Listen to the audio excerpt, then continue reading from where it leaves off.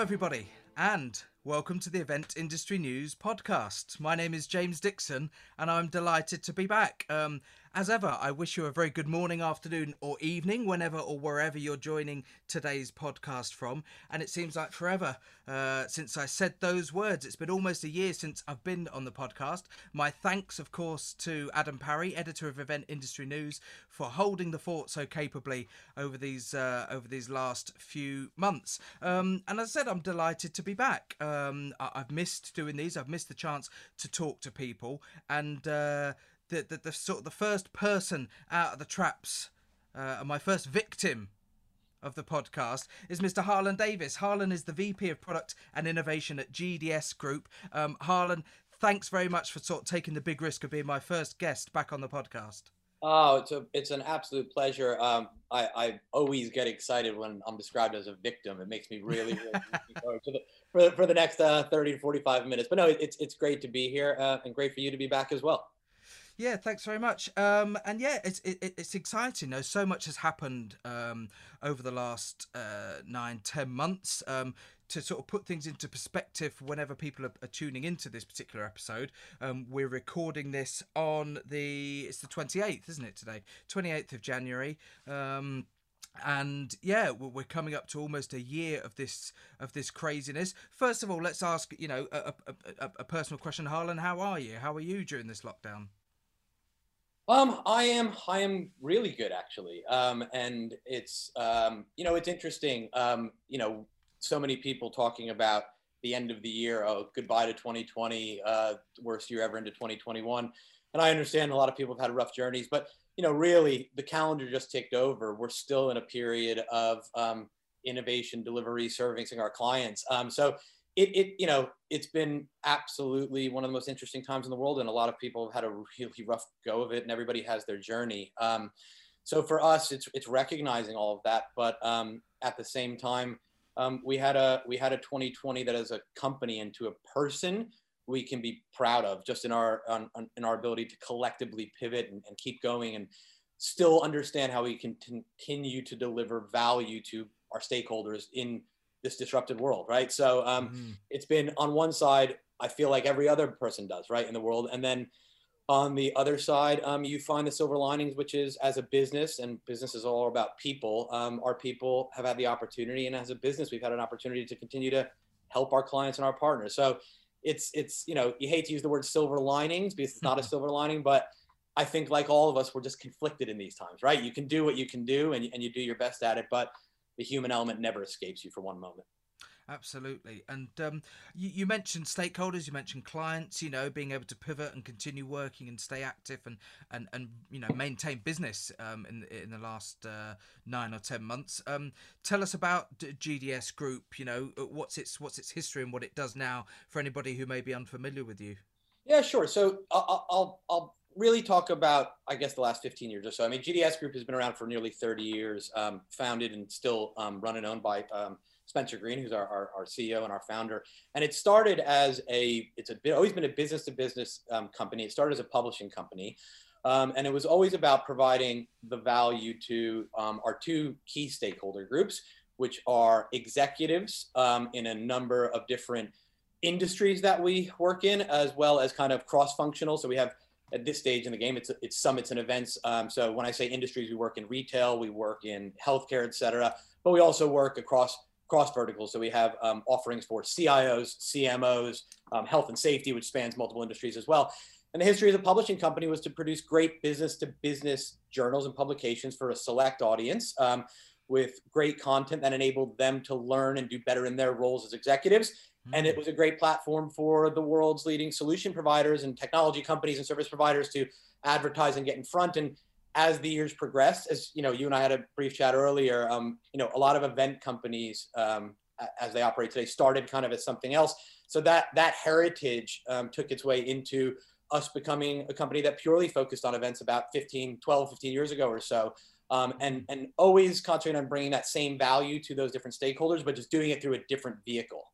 Sure. So that, so that's kind of the heritage. And yeah, for the last, 10, 12 years, the core part of the business in terms of where does most of the revenue and the activity come from is hosting between 50 and 100 executive summits per year, where we would curate and cultivate a really sophisticated content schedule across 2.5, 3 days, where we invited down executives who fit the target brief of our summits. And they're not huge summits, right? We're not a big conference organizer or anything like that. Our summits were 60 to 100 invited executives who come down for 2 or 3 days to learn and share and participate in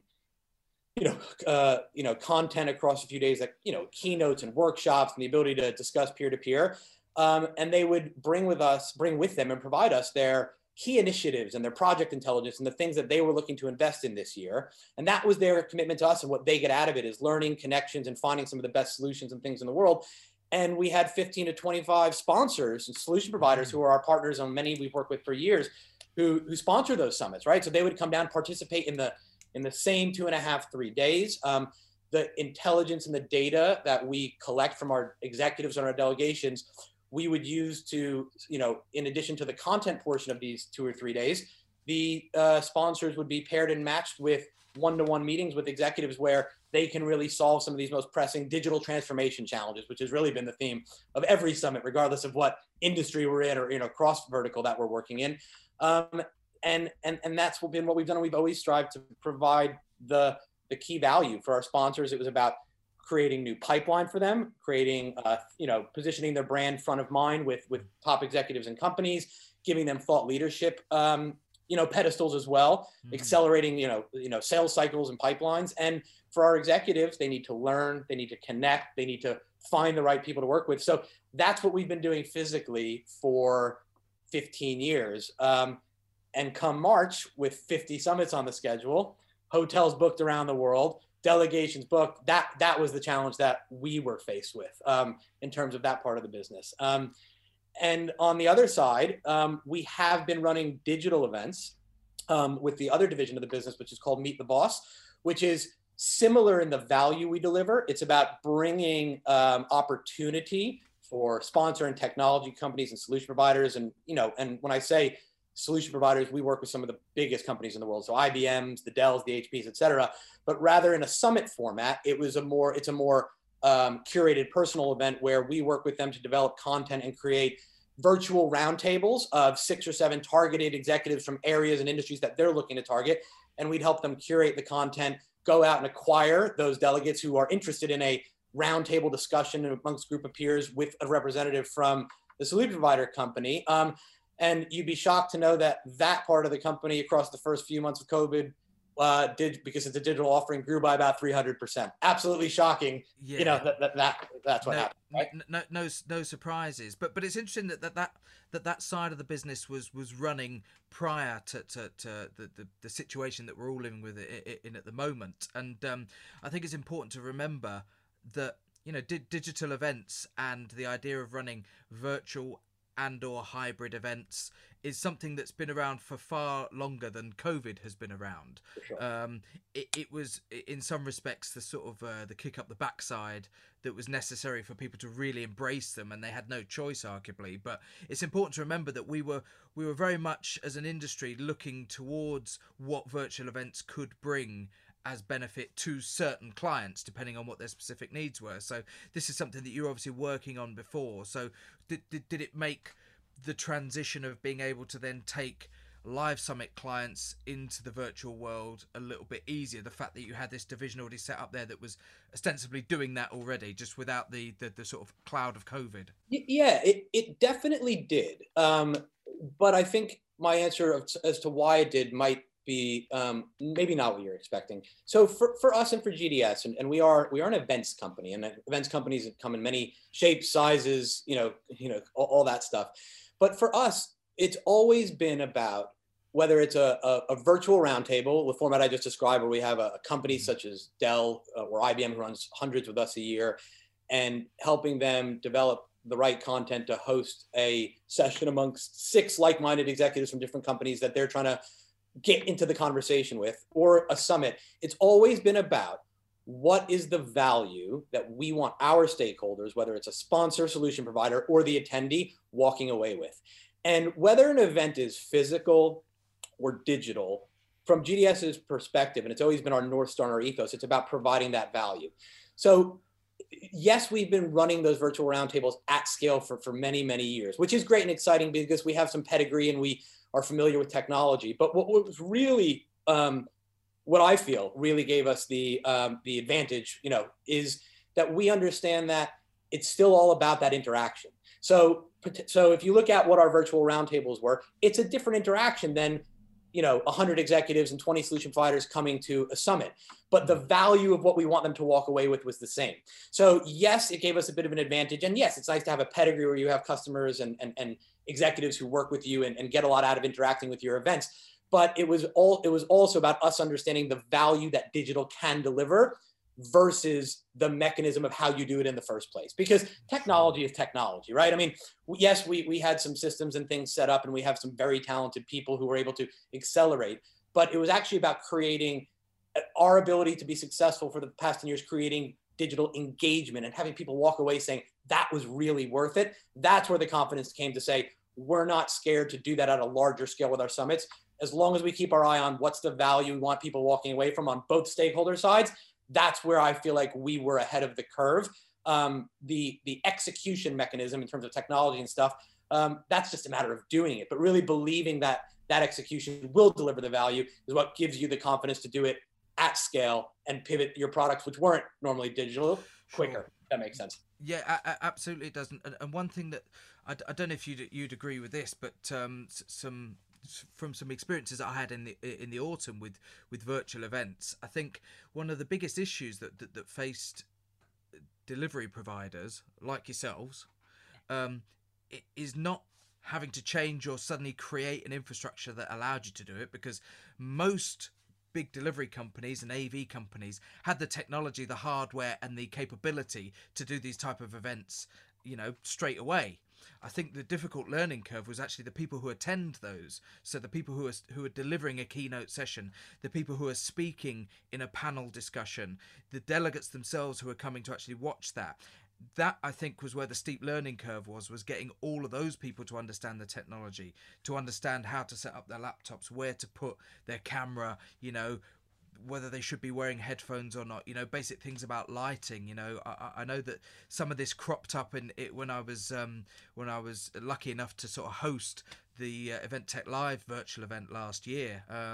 Is that the sort of experience that you guys had through GDS? Is that there was an almost a separate vertical education stream that had to be pushed out to actually get the people attending up to speed with what they would need to do?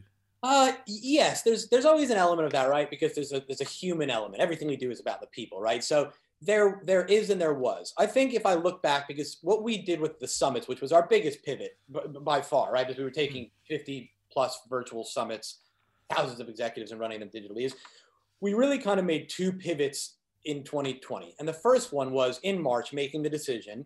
And I think it's a reflection of our leadership, and Spencer and goes throughout the company. It's really about the people.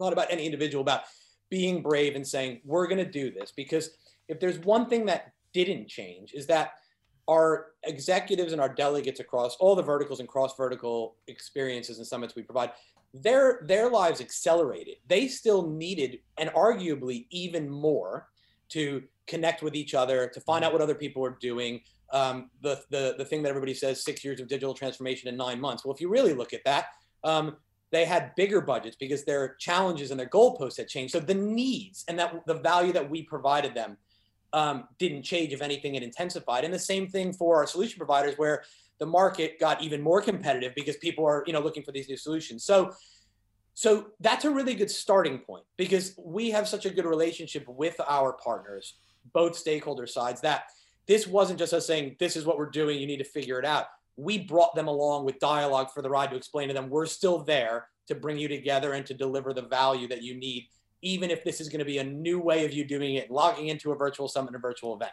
Yeah. So when we pivoted everything to June, it was not on the truly immersive, engaging, studio-based platform that we have now, where we actually run the summit from a physical studio with our physical host and everybody else is brought in remotely and the audience can interact. It was more one-dimensional. It was more they were just viewers. And we pivoted quickly, and I think being a first mover and mobilizing the troops and everybody doing it together has a lot of value. So to bring that back to answer your question, yes, there are learning curves, and yes, there were, but there was in the state of the world, and which is why, people are amazing. There was a bit of like, we're all in this together. So everybody was figuring out a little bit for the first time, both our speakers and our attendees. So there was a collective, we all need to carry on, which was really, really encouraging. So yes, there are those things that we needed to learn in terms of briefing speakers and making sure they're set up, but there were challenges at times, but we were doing it together because everybody wanted to get to the same place. That was actually really, really exciting. And one of the reasons that I feel like our summits were valuable. They were good in H1 from a tech and platform perspective. We're miles ahead of where we were then now with what we've invested in for what we did across H2 2020. But yeah, those challenges arise. But you know what? At the same time, are they really that much different than the 5 to 10 Zoom calls that everybody's on a day where you're sitting there with your colleague and you're saying, Amy, you're on mute, you're on mute. I mean, the challenges you experience in the live events are very similar and mirrored to the experience that people just became part of their day today. And we're very hands-on, and all of our delegates and all of our sponsors have dedicated people who, even more so with our digital and events than we ever had with physical, we're closer to our attendees now because it's so much easier to be. So, teaching them the right way and supporting them and really having those touch points and dialogue is because this is the way we communicate now, right? And it's organic in the way people operate their days. So there were challenges, but nothing that really created too much of a fuss. Did you get any feedback from any of your clients that suggested that the summits that had moved to a digital virtual scenario from being a live scenario, was there any feedback to suggest that they were more productive, or that elements of them were actually better by doing it that way? I know a lot of businesses internally say that their internal management meetings and staff meetings have become far more productive because they tend not to go on as long. They ask, the manager will ask everybody to mute, he'll say what he needs to say, brief the staff, and away we go. When you're all sat around a table, there's that opportunity maybe for the discussion to get carried away or to split off in tangents. Just curious to see what the feedback might have been from your clients along those sort of lines. It's a great question, and we have had that feedback, and I'll go in a couple of the areas because what we really believe it's about is understanding what digital behavior is to an individual versus physical behavior. So let's be clear, right? There's always going to be some elements of physical that you can't replicate, or they add a degree of value that it's very difficult to do digitally. But on the overall, and again, this is about, for us and our model of bringing together a group of 150 people who are there for the right reasons, who have provided us the right information, and we've curated an experience for them to get their outcomes. Once we understood, and yes, lots of feedback that we take on board about what can we do digitally that actually gives a leg up on the physical element, that's when we started to really see the value, yes, as you said, in some ways surpass physical. So what are those behavioral elements? So one is, even though there's something really good about a physical summit where senior executives and leading tech companies are in a safe space, right? For 3 days, they're at the Ritz-Carlton in Naples, Florida, or somewhere. You're actually still then taking them out of what I'm going to call their natural habitat, right? So they're there and they're learning and they're connecting and they're having valuable meetings, but it's not organic to the way that they work and run the rest of their life pre and post summit. So one of the things that we've noticed and have gotten that feedback is when operating digitally, and especially with the way that we've done it and have aligned the technology to truly create interaction and immersiveness, right? Our content sessions and broadcasts are shorter because we understand that digital content needs to be shorter, but it needs to be more impactful and tip of the spear. Our content engagement, because we've went to that format and encouraged way more interaction and Q&A, our attendance and content went up dramatically. We were averaging like 95% per session for people who were supposed to be there. That, for any event, like physically, that almost never happens. And it's because we adapted the content to be the way that people need to consume it or want to consume it in an impactful, short way when they're operating digitally. And then if you take that with what I said about they're in their natural habitat, things they learn and people they've met, it's not like you're then leaving a summit and flying 3,000 miles and you have the intention to follow up with all these people, but you're back in the real world. Organically, the connections you make and the things you've learned and the people you've spoken to, you can very quickly follow up after the summit because it's in that course of your day-to-day. And I think that that's one of the other things that has been really great about the digital summits is, I mentioned earlier, we've never really been closer to our solution providers and delegates as we are now. One of the reasons for that is because the barriers of when a digital or virtual event starts and ends, they're blurred, right? Obviously, you're like, these are the 3 days and we have content, but there's so many more opportunities for us to converse and engage with them. And I know Claudia was on earlier, and from a marketing perspective, feed them content that gets them excited and prepared pre and post. That, not that we didn't do that physically, but now it's kind of part of that organic continuity journey where the summit is the highlight of that engagement with us. So those are 2 areas that we've gotten great feedback. Thirdly, I believe that the meetings, the one-to-one meetings that we really do cultivate and put together, those have benefited from what you said about people interacting with a purpose, right? If you have 40 minutes and you're prepared and you understand why you're meeting with somebody, you really get into it, and people are in their workspace. So they're actually more contextualizing the meetings that they're having into how can I apply learnings and different things into my day-to-day work. So I think that they have more impact because it's truly that valuable time. And, you know, physical summits and events, there's a social currency that exists where you might, during a networking or cocktail session, like meet somebody at the bar and you start to chat, but it's like 5, 6, 7 minutes of social getting to know that person before you decide if there's a content-driven textual conversation to be had. Whereas digital, everybody just gets right into it. And because we're very data-driven in who we match together, there's kind of that excitement where this time is my time ROI is going to be maximized because this is all set up for me to get that value. So while you remove that social currency, we find that the actual social relationship develops after they've established that there's something business-wise, you know, and that has a synergy there. So those are a couple of the learnings, and we have gotten really great feedback from that. I mean, listen, everybody misses human interaction, but that's not necessarily tied to business events. People just miss it because we're not used to doing this, right? Like that's really what it is. Exactly. And there's 2 things that I've scribbled here whilst listening to that. Number one, the social thing that you mentioned. A lot of people at the start of this, you know, were really sort of banging their heads. How do we recreate that social element of our live event, that human interaction? And I think that the blunt answer is you can't. That, you know, there are ways and means, and sure, you can get creative and you can try and encourage that, but the physical, the sort of the natural reaction that you get from meeting somebody down a computer screen is not the same reaction that you're going to get when you meet them in person. You know, you won't get those same sort of chemical rushes in your brain. Just the whole physicality and biology of it is different. So, but the flip side to that, of course, is that because you can't recreate that social aspect, it does encourage people to maybe get down to business that little bit quicker, to focus their minds on why they're there and what they want to learn. And more could perhaps be achieved in 30 minutes of good content than in a 90-minute session that would have taken place in a conference room with 100 people sat there. So I think that the loss of the social connection through an internet connection is actually to the advantage of business events if you look at it in that respect.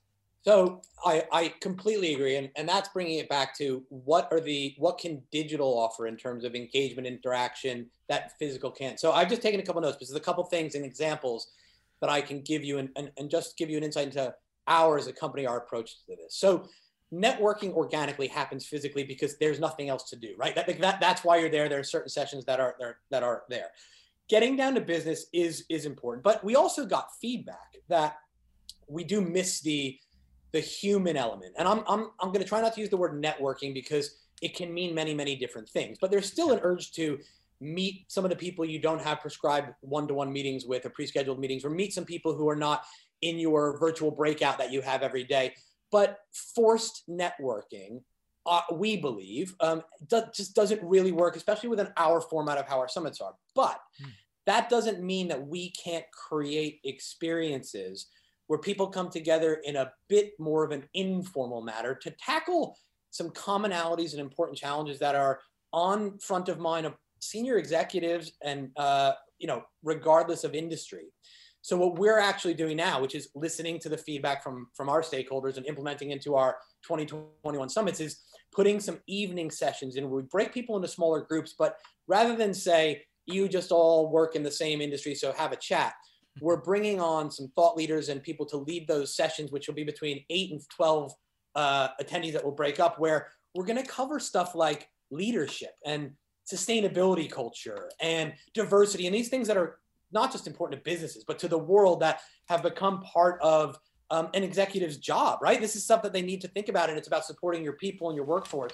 So we're actually going to be creating some environments where we invite people, and we're calling them the evening sessions, because it's different than those intensive 3 hours, 2.5 hours of what we produce, effectively like television-based content, and give them an area where they can all interact with a thought leader that will bring in to run those sessions and learn and feel like there's some personal development, and then break that into discussion. So there's a commonality there, and you're creating some of that, but you're still doing it with a purpose, rather than saying, let's pick a bunch of people in a room and see if they can network. So it's just a different approach, because that kind of brings together the great points of digital, which is there's a reason we're all here together and we want to get something out of it, with the organic nature of, well, then that gives us a platform to share and learn with each other, but it's not about the best AI tools or something that's, quite technical. It's something that we all have in common. And that's how we're looking to create that element, which again, it's not replicating physical, it's figuring out what's the best way to do it digitally or virtually.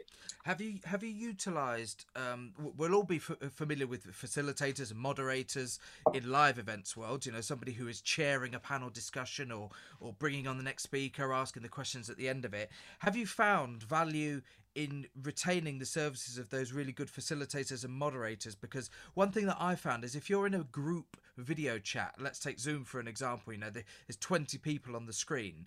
The difficulty for me has always been knowing when it's appropriate to speak, making sure everybody gets their say. And if you just open it up to just group conversation, there we go, there's 20 of you on a Zoom call, have a discussion, it can get very crowded.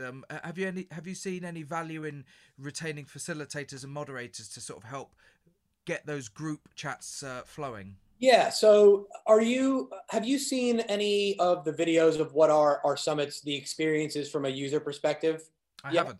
Okay. So let me give you a little brief one on that, and I'll explain to you the format, because we never leave it to chance like that, because that is trying to hope what happens physically can happen digitally, and it just doesn't work. So exactly. Well, I'll make sure Claudia shares with you post when we get off, some videos to show you what our experience is like.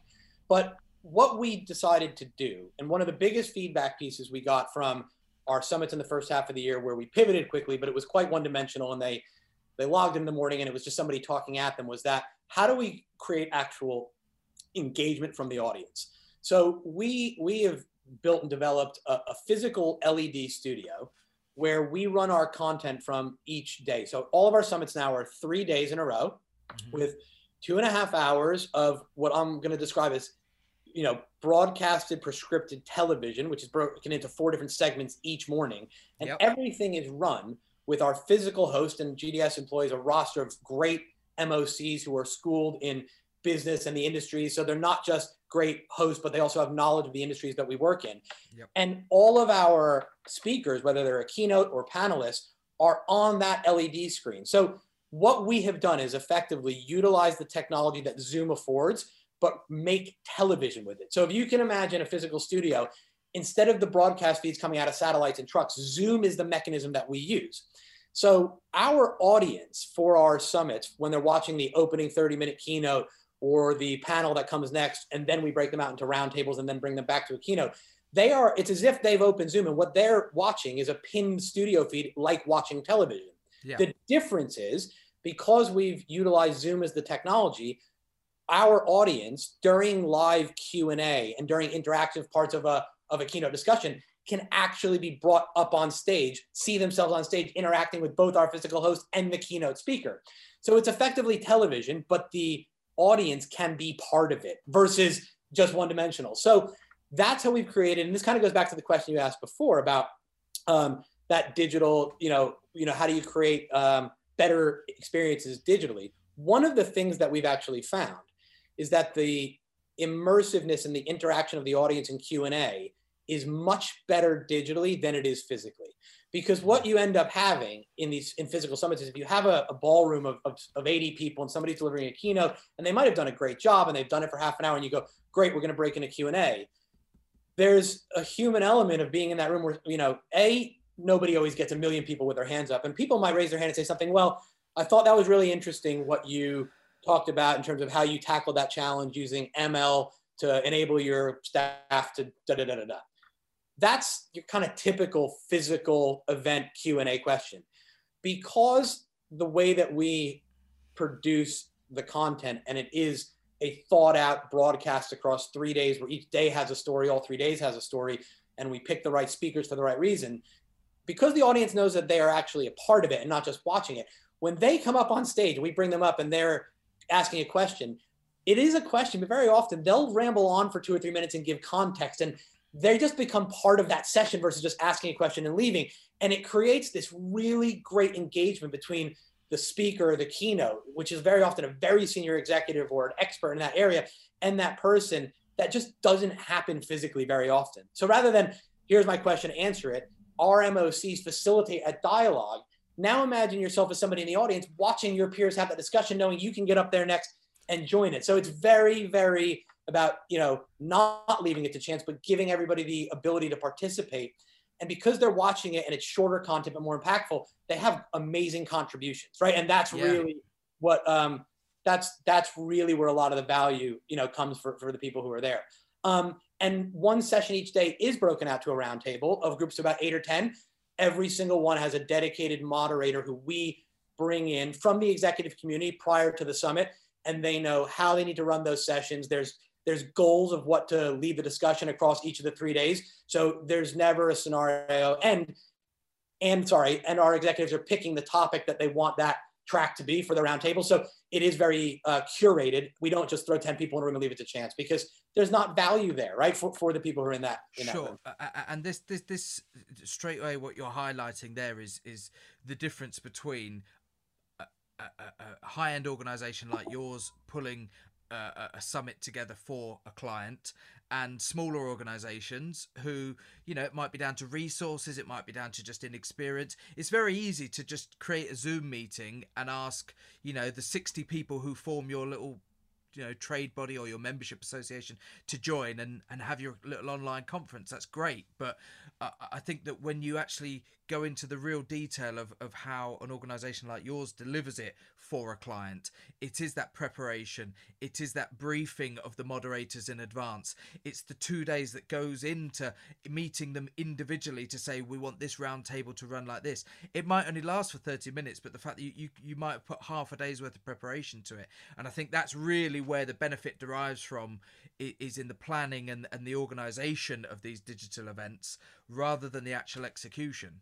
And that's definitely agree with you. That's nail on the head. And part of that preparation is as well the effort that our teams put in and the diligence they do to working hard to making sure that even from the beginning, both on the sponsorship solution provider side as well as the attendees, that they're coming with the right intentions for the right reasons, that they're excited about what they're going to get out of it. Because even with the best moderator and a great keynote, it's still about those 100 people who are there, right? Like and their contribution. So all those things you said are true, and it is that operational preparation, but it's also about making sure everybody is there for the value. And that's when, even if there's some operational snafus, like we talked about way in the beginning, they're there for the right reason. You create the right engagement, they're walking away with the value. So it's as much about them as it is about us, but preparation spans operationally, preparing speakers to execute properly. But I always put in that preparation piece, making sure everybody is aware of why they're there and is really excited about that, because then their contributions are actually what take things from a 7 to an 8 to a 10, to a 12, because it's really about them, right? They're the ones driving industry forward. They're the ones responsible for thousands of employees and getting people moving in the right direction in these challenging times. So it's not just the quantitative preparation, it's that qualitative preparation with the people as well. Indeed. Something that you touched on earlier, and I made sure I noted it because I wanted to come back to it at the right opportunity, was to do with the actual scheduling of events and summits.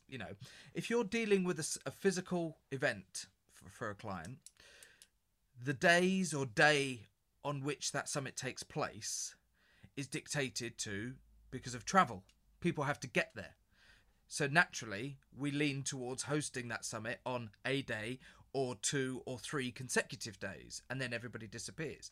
Of course, we're not constrained by travel in this environment anymore, which means that we're not necessarily having to be restrained in when we can run our events because we can only do them once a year because otherwise people won't travel. Have you found a change in the approach to how frequently clients are scheduling events?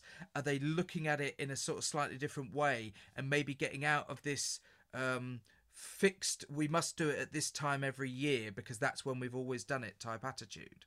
So it's a different, excuse me, it's a different answer for our summits versus the Meet the Boss virtual roundtables and virtual showcases that we do for one particular sponsor as a partner versus the summits. Because the summits are, they're our events where we pick the dates and we pick them far in advance. And we do our research to make sure, is there anything else big going on in the industry? We're obviously not going to schedule retail events in the lead up to Black Friday. So that calendar is obviously in place 6 months to a year before. And because our events, and we're good at picking the right dates where we know that they fit in the industry. And again, our summits are 60 to 100 executives, 15 to 25 solution providers. So they make those dates. Do you know what I mean? I mean, obviously once in a while, somebody can't come because they have a conflict, but that approach really hasn't changed from what we did physically because they're 3 days. We have 25, tech provider partners and 60 to 100 delegates, they come. So that really hasn't changed too much because again, the needs haven't changed. They utilize us for, if they're an executive, for, learnings, connections, how can they find things to make their digital transformation and initiatives more impactful, meeting the right solution providers. And our sponsors still need to generate pipeline and get in front of the right people. So they view it the same way. With the Meet the Boss events and the virtual roundtables, where it is a curated discussion, not in front of an audience, where we help, again, a sponsor, solution provider cultivate, what should that 90-minute discussion be, and then go out and get signups from top-notch 6 executives from kind of a target universe. I think maybe there's been a bit more flexibility there because that's now the norm for, in a lot of ways, of how people, solution provider companies are generating pipeline and getting at the top of the funnel and meeting new people. So now that that's more normal, I think they're more apt to do things quicker and do more of them. So I don't think there's been a constraint. And I do think, I guess, there has been a little bit more of an open-mindedness. And also from the solution provider side, their ability to reach more global audiences and take advantage of more of their internal people who would be hosting the sessions as well. So there's probably a bit more fluidity to it, but in a positive way. They can do more, and we can help them facilitate that. Of course. One thing that I would like to touch on in today's podcast, Harlan, is the finance side of things in respect of budgeting. That the landscape of the last 10 months has completely reshaped how clients will approach the budgeting of their events. That they no longer have to deal with travel, with hotel accommodation, with meals, drinks, receptions, all of those sort of things. So the overheads to deliver a virtual summit or a virtual event of any description will inevitably be far less. And of course, that then perhaps gives them scope to do it at a better level by engaging with a company like you. How has that sort of changing budgetary landscape affected you guys, and how closely have you sort of sat down with your own clients to sort of help them understand the financial value that can still be derived from a virtual event? Sure. So again, probably 2 slightly different answers depending on the Meet the Boss side, where it's a one-to-many, one solution provider with an audience, versus our summits where there are events and it's a many-to-many. Mm-hmm. So from the summit side, it's probably more of a straightforward question. Obviously, there are overheads and costs that we, for 15 years, were part of executing, which were hotels, meals, flights, and all those kind of things, on-site AV and all those kind of things. So for us, those are gone, but there's a lot of new expenses with running digital events, especially when you've invested like we have into state-of-the-art studios and like literally a television studio to make that immersiveness and the technology. So we haven't changed the pricing or the value or the structure for our sponsors for our summits, because again, it's actually about they're still getting the same value out of it. They're still meeting people, generating pipeline. On the Meet the Boss side, we haven't changed the pricing structure, but the behavior from the clients is a bit different. So the ones that were already doing roundtables, but are now doing them at a greater scale, because that is gone from being one piece of how they're getting in front of new prospects and meeting new people, has become a bigger part of what they're doing. That's been really exciting. And you do see, as you said, that they view it as a vehicle, and it's actually just shifting something they aren't able to do anymore into what they're doing now. But it's not just because of the need. They're actually seeing the value of doing more of these, even when we go back to the physical world, when that does come, if it does, because there's an efficiency to it. Some of the most interesting questions that we are having now are conversations with our clients, especially when it comes to Meet the Boss and our one sponsor partner event for an audience of their choosing. And whether that's a external audience, an internal audience, they were faced with things now where they go, well, in the normal world in 2019, forget even 2020, we used to do a road show where we would run 100 events a year in different regions for different audiences. How do you do that?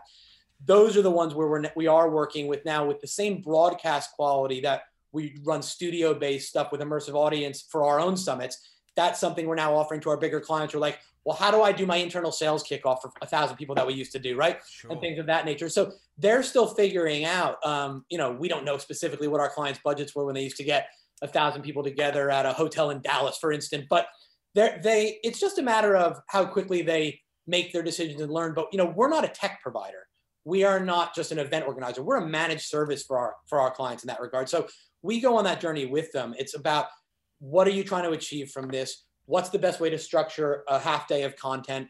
How should you prepare your audience? So when they start seeing the value, and they do see it. The reason we're able to help them with it is because, as I described earlier, we had to go through that same journey for our summits. We were faced with the same thing. We ran 55 to 100 summits. How do we do those digitally? It's the same thing that they're going through for their events that they used to hold. So budget-wise, the companies who really want to do well and aren't willing to just sit and say, well, I guess we can't do this, they just view it as, this is now what this is, and that's where we need to allocate the funds. But we work with them each step of the way so they are understanding the value they're getting out of it and how we work together to create that for them. Because one of the first things I said, the needs haven't changed from both executives and both for solution providers. If anything, they've accelerated. So Absolutely. It's our job to provide the vehicle, right, for them to achieve those goals. And that's where it gets exciting, because this is going to be the way of working forever. There might be, physical, there will be things that come back in, but this is, as we talked about in a few different parts of the conversation, the efficiency and the value, how it fits into being able to translate that event into some really tangible actions and outputs straight after. Digital, I think, affords an even more exciting opportunity to do that than even a physical event does. I'd like to reference something that I had experience of in autumn last year during a virtual event, and ask you if there's direct relevance to what you're doing with your own clients. It was a trade association, a membership association, and they have been running their annual conference for 40 years, something like that. And the people who were members of this association have probably been members for that length of time. Some of them, they've been there years and years, decades. And the problem that they had is during the Q&A at the end of every session, the same hands and the same people would put their hands in the air every year and grab the microphone, and you couldn't get them off then for 10-15 minutes, once they put their question forward. What they found in autumn last year is because they were doing it they actually did it via Teams, but they used a third-party app. They used the Vevox app to do digital Q&A, and it was a huge success. Suddenly they had all these questions coming in from people who'd never put their hands up at the live conference before. They were able to moderate them. They were able to see which questions were popular. And straight away, the decision after the conference concluded was that even when they go back to running a live conference, they will retain the digital Q&A because it changed the landscape of it. Have you found that there are certain things that have taken place in the virtual world and in the digital events that already you're saying we need to retain that even when we go back into a live environment? Yes, probably. I'd be lying if we said we gave it a ton of thought specifically around that area in Q&A, because right now we don't know what the world is going to bring us. And right now we're a digital first company, and we have ideas on how we could blend those things. But what I will say is, and we talked about it twice already, and it's exciting, and that's a common theme. The interaction and the Q&A digitally is better, hands down, no doubt about it.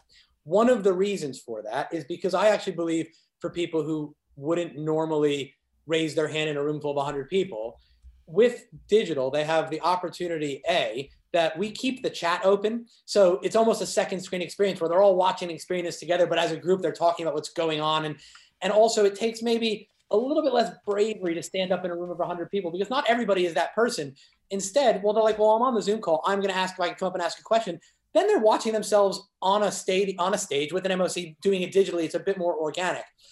So yes, we got more people up, and I would definitely look at how we can create potentially like a second screen experience when we do get back to physical, where we can see what the chatter is in addition to just the people who want to raise their hand, because it adds value. And it's also great if you can give the speaker visibility over that as well, right? Because they know how people are reacting. What I will say about the people that you mentioned that are constantly like hogging the mic. So of course we get that as well. I view it a little bit differently in that you don't want the same person up there every time, but it's actually really important when you have people who are super engaged. And I can think of a couple executives who come to a lot of our summits and do it. It's good to have champions though, because especially for somebody who hasn't been to one of our digital or virtual events before and isn't sure like, oh, do I want to raise my Zoom in and have them bring me up so everybody can see me on stage interacting? You do want champions that show that actually this is what it's all about, right?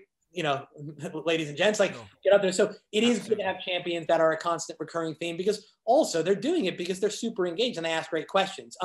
But what that actually does is the reverse. It actually encourages other people to do it as well, right? And we have dedicated producers who are in the chats with everybody. And when we see somebody pose a question to the audience, we jump on them and chat with them. Come on up and ask that live. It's, you know, all you need to do is put your camera on. So we're encouraging that. So digitally, I think those people who are the ones that are first up, actually, we've turned it into a positive that they're then it's a spark plug to get other people involved as well. Absolutely. If any of our listeners have got their thoughts on what we've discussed today with Harlan, please do get in touch at Event News Blog on Twitter. Use the hashtag EIN podcast if you're listening to this and you've got any thoughts, any experiences, things that you'd like to share that are relevant to this. Please do feel free to tweet us at Event News Blog. As I said, hashtag EIN podcast for any thoughts and anything you'd like to hear as we progress with the podcast in 2021. It's come to the end of time on my first episode back after a long while. Harlan, it's been a pleasure to chat to you today. Harlan Davis is the VP of Product and Innovation at GDS Group. I understand you've got a pressing schedule today, Harlan, so it's been a pleasure to speak to you, and thanks very much for taking the time to talk to us. Thank you so much. It was an absolute pleasure. Happy to be your first victim. And I'm sure this series will be great. So thank you so much for what you guys do in the industry as well.